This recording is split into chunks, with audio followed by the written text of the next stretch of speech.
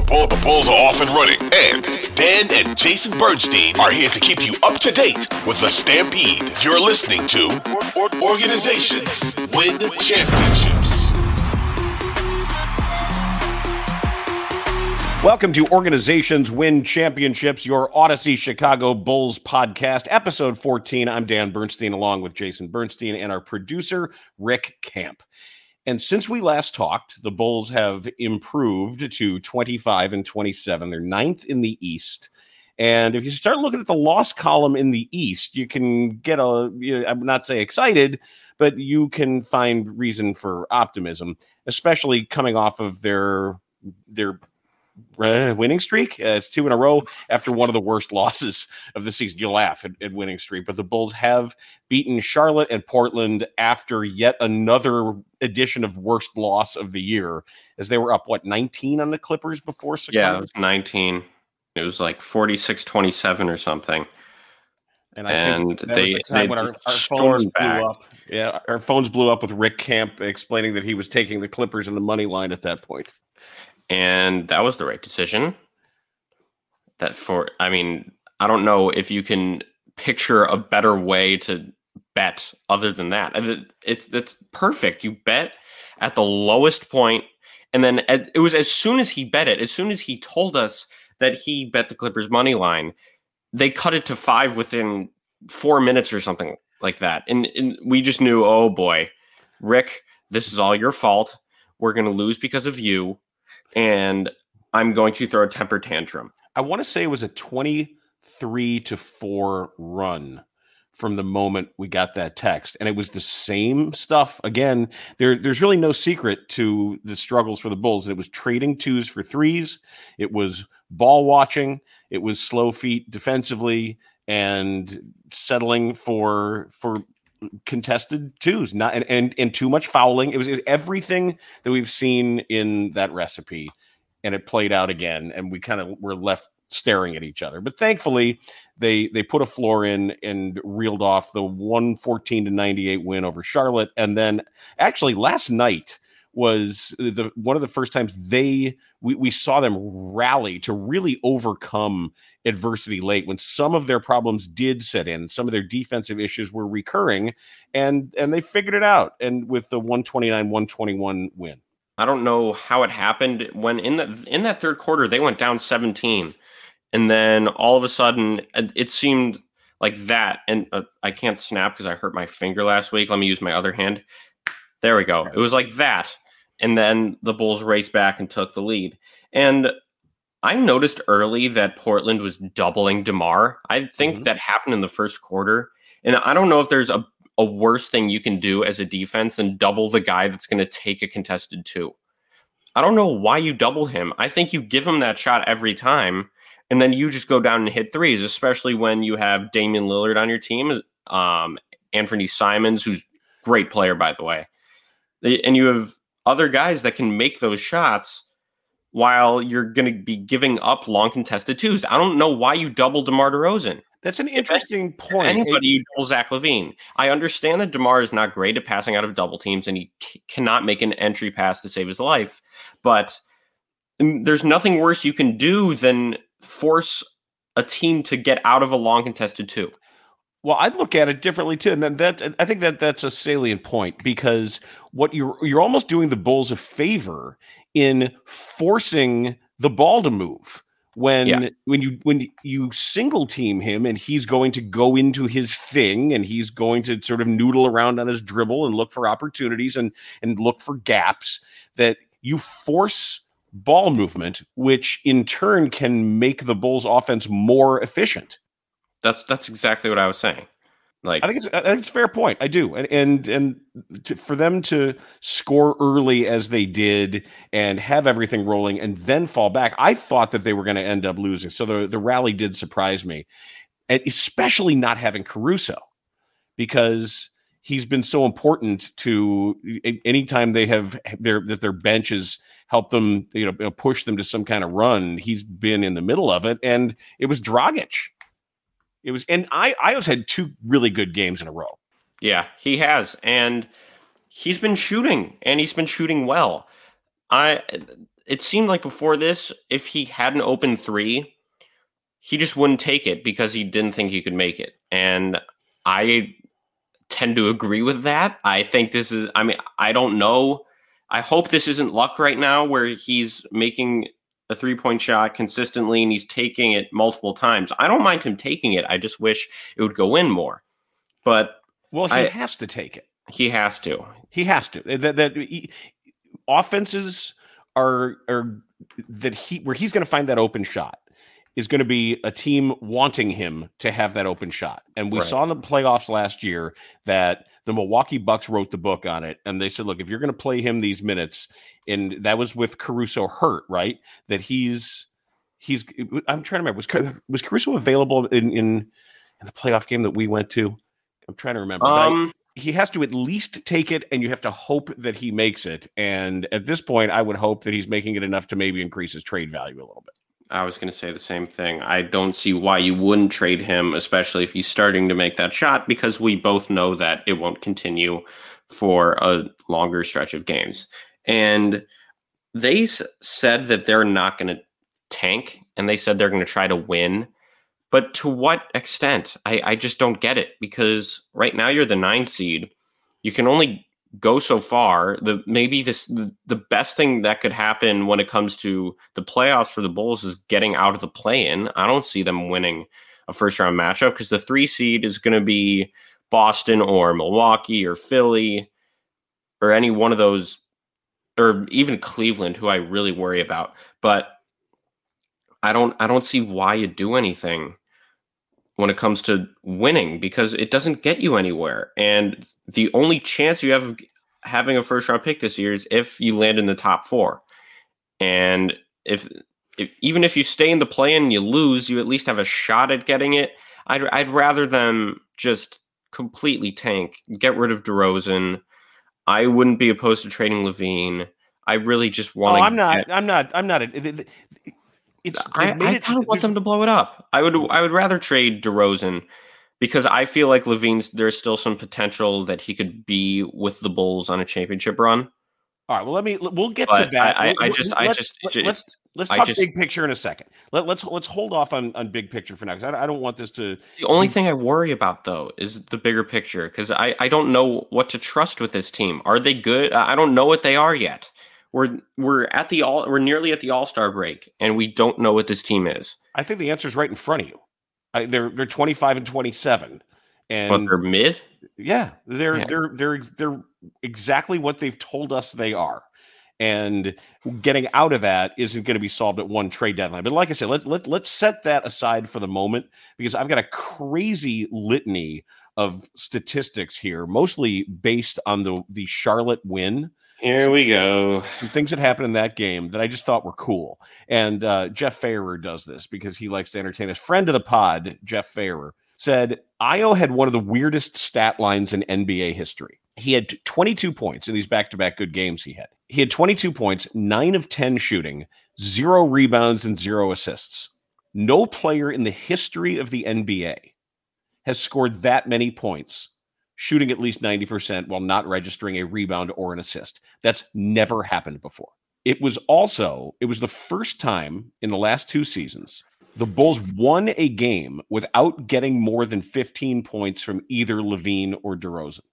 Now, let me ask you this. If you had to guess, in the last 2 seasons, there have been 12 games where Kobe White has scored at least 20 points. What do you think their record is?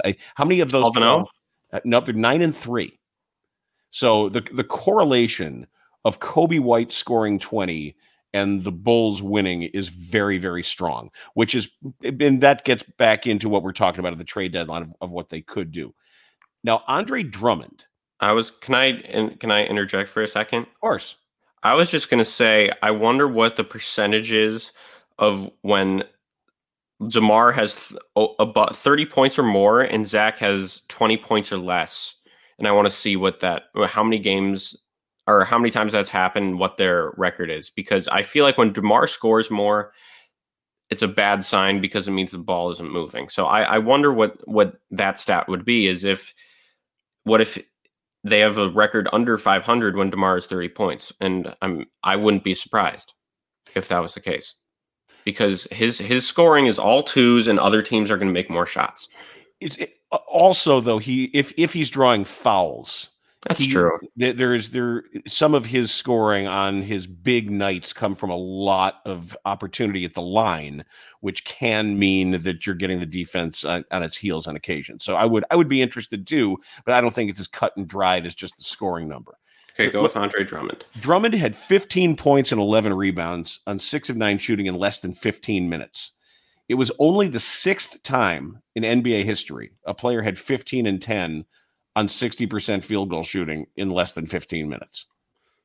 And the names on this list are hilarious. Jalen Smith, Mike Jaminski, Otis Howard, Kevin Love, and Daryl Chocolate Thunder Dawkins. And anytime we can invoke Chocolate Thunder, I'm here for it. I've got another for you. I've got another crazy stat. Nikola Vucevic, 17, 12, and 6. That performance put him past Joakim Noah for 5th in Bulls history with the most 15-point, 10 rebound, and 5 assist games in a Bulls career, which is crazy because he's done it in 2+ seasons. I mean, that's really good. I know, but that's really wild. If you look at that level of production, 15 points, 10 rebounds, 5 assists to games. Scottie Pippen is first.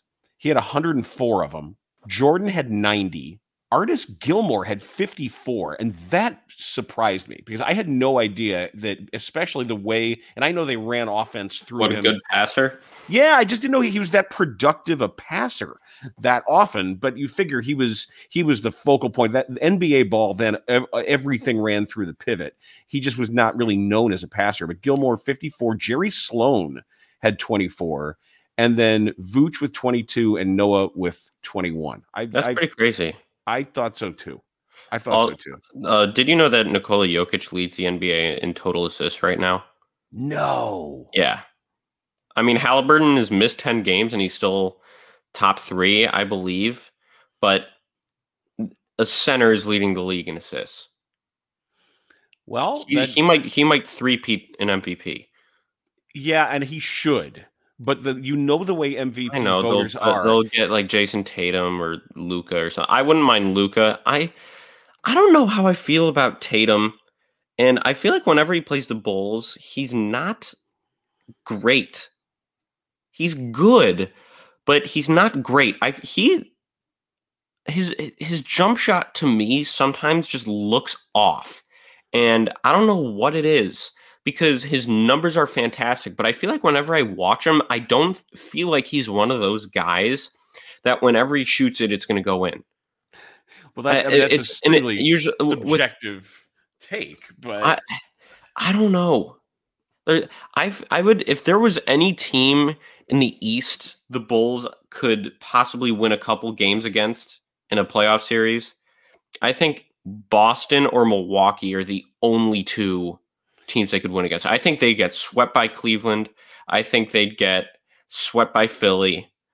I don't see them as a huge threat to the Bulls as much as I see other teams as threats. Yeah, I think you're right in the Bucks and the Celtics match up better because they don't have the same kind of overwhelming athleticism and bounce that some of these other teams do when they just start throwing bodies at the Bulls and they get all those live wire wings, two-way players out racing them down the floor. I think Cleveland doesn't play two-way players. I think you're exaggerating. No, you're right. But wait, hold on. Wait, I'm sorry, I misunderstood you. When you said two-way, I thought you meant like two-way contract G League. No. I interpreted that wrong. Yes, you're right. Like Toronto, that's the. The poster boy of two-way athletic twitchy wings. Yes. That's what I mean. That the teams that you mentioned don't match up in quite that way. So according to Rick here, that said the MVP odds at BetMGM, Jokic is the betting favorite at -115. Then it's Embiid, Giannis, Luka, and Tatum. So it's to me, it comes down to voters and the whim of voters. That they get bored.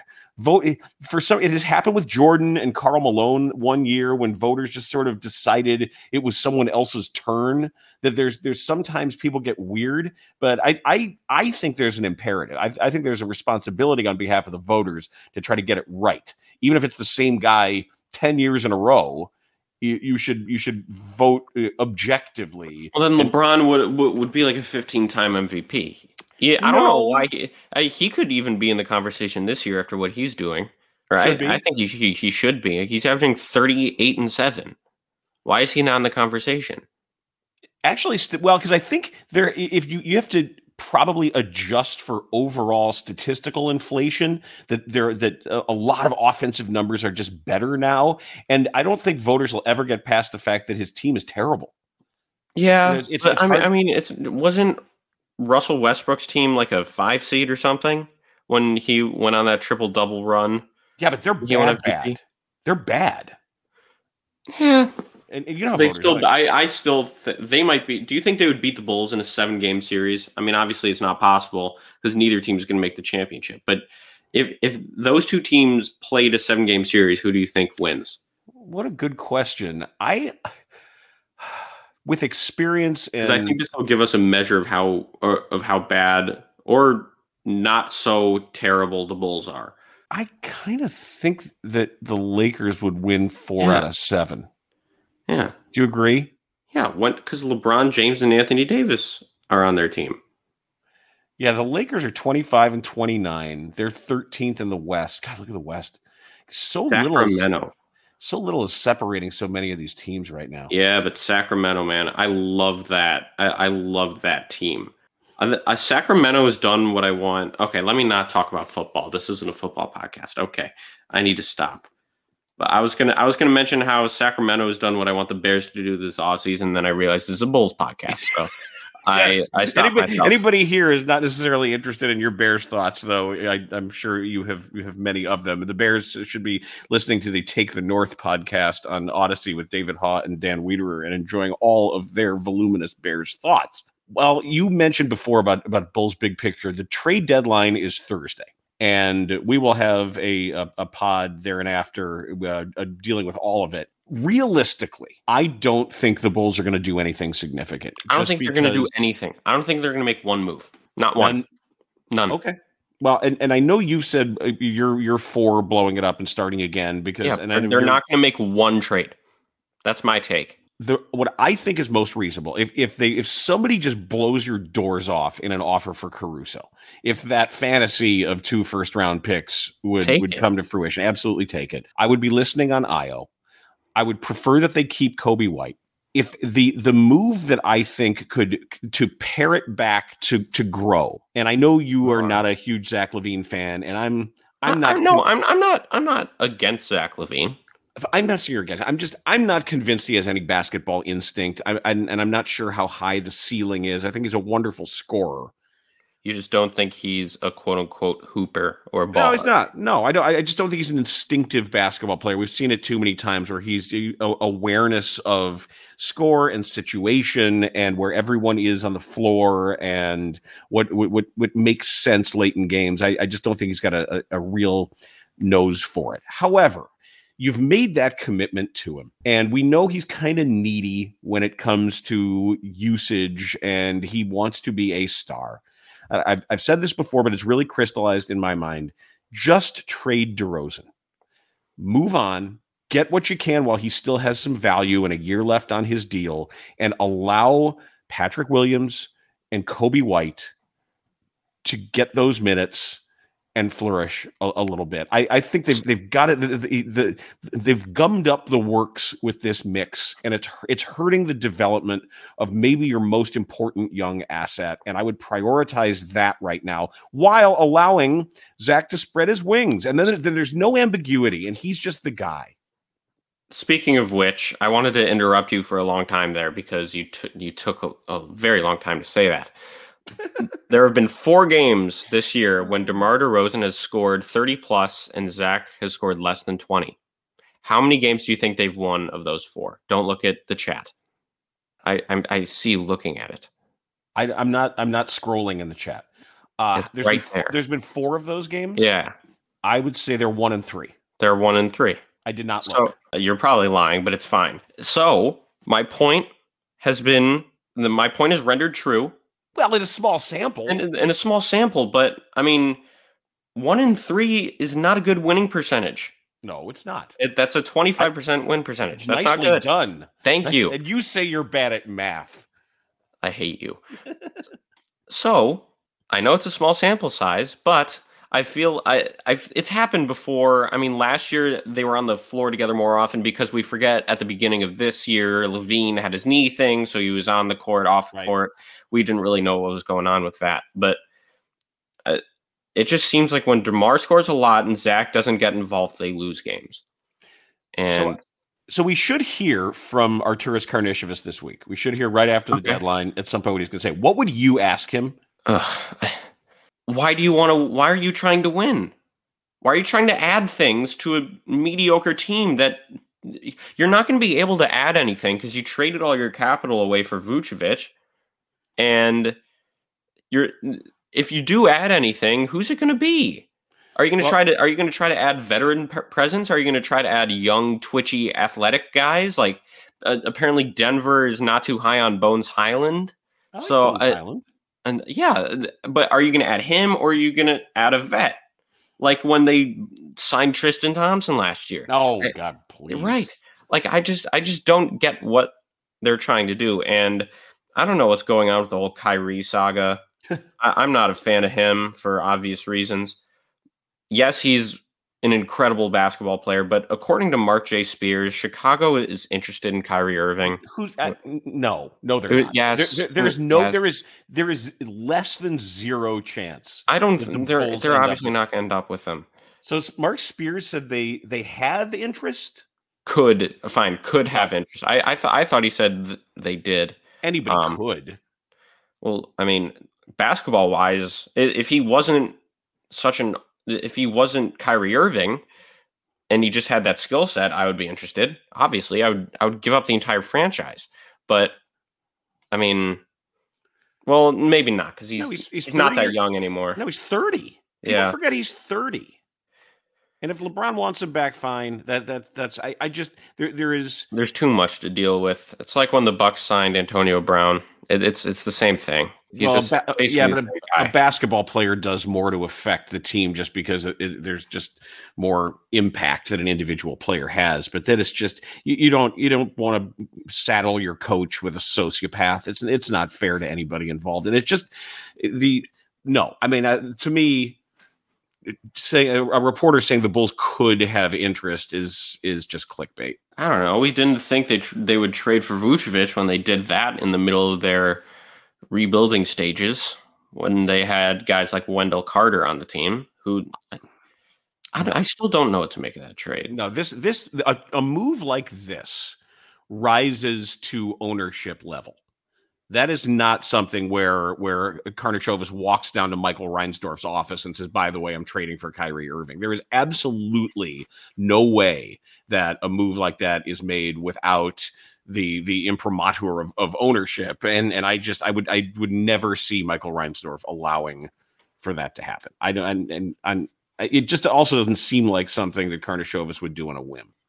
So that's right out. The major move that would be reasonable, understandable, and with a forethought would be getting DeMar DeRozan out of the mix, saying thank you for being a terrific player and elevating the level of the Bulls and helping them have a tremendous year last year. And the All-Star appearances and all that have been great, but it's time. And I don't think there would be a significant drop off in quality this year if they move him, and I also think that you might accelerate the development of Patrick Williams because he's been better. He just has. Yeah. He's already been better. The only thing that I'm a little bit concerned about is how he's still very in between. When he catches the ball, I feel like if he wants to drive, he hesitates, and he's been releasing the three more confidently. I see him catching and shooting it with purpose. He hasn't been waiting too long to make a decision when it comes to that. However, I want him to now take that same approach to driving to the basket. Like we saw in that lob last night from Io in the first quarter, he can fly and he can run by people. So I don't need him to handle the ball so much if it's empty. I want him to handle the ball to get somewhere. I want him to handle the ball to get to the basket. And I'm not the biggest fan of mid-range shots, but he's okay at it. I don't know if that's come with DeRozan, but he's been taking some of those, and it goes in a decent amount of the time. But I'd rather him not pull up from mid-range, and I'd rather him jump over everybody because he can. So the Bulls have the Spurs at home tomorrow, and then a 3 on the road that span the deadline, and these are 3 tough ones. At Memphis Tuesday, at Brooklyn Thursday, at Cleveland Saturday. Woof. I'm not too concerned. I think they'll beat Brooklyn. The Brooklyn isn't that good right now. I think they're planning on sitting Kyrie until the end of the trade deadline. I think they are trying to move him, but I think he won't be playing. And is Katie? Katie's still hurt, right? Or is he? Yeah, he is. I think so. Yeah. So I don't see why they can't win that game. It's not like Ben Simmons, if he's ever healthy. He might be hurt too. It's not like he would win a game for somebody putting up 6 points and 2 assists and calling himself a star. But I think Memphis. Yeah, I don't feel too good about that one. I'm happy that they don't have to really deal with. Is Dylan Brooks still suspended with that Donovan Mitchell thing, or is he just? I don't know. He's become like. He's embracing being a villain almost. Yeah, but you can't talk that talk and then suck. He's not good. That's a slogan. Are you ready for the college showdown? Sure.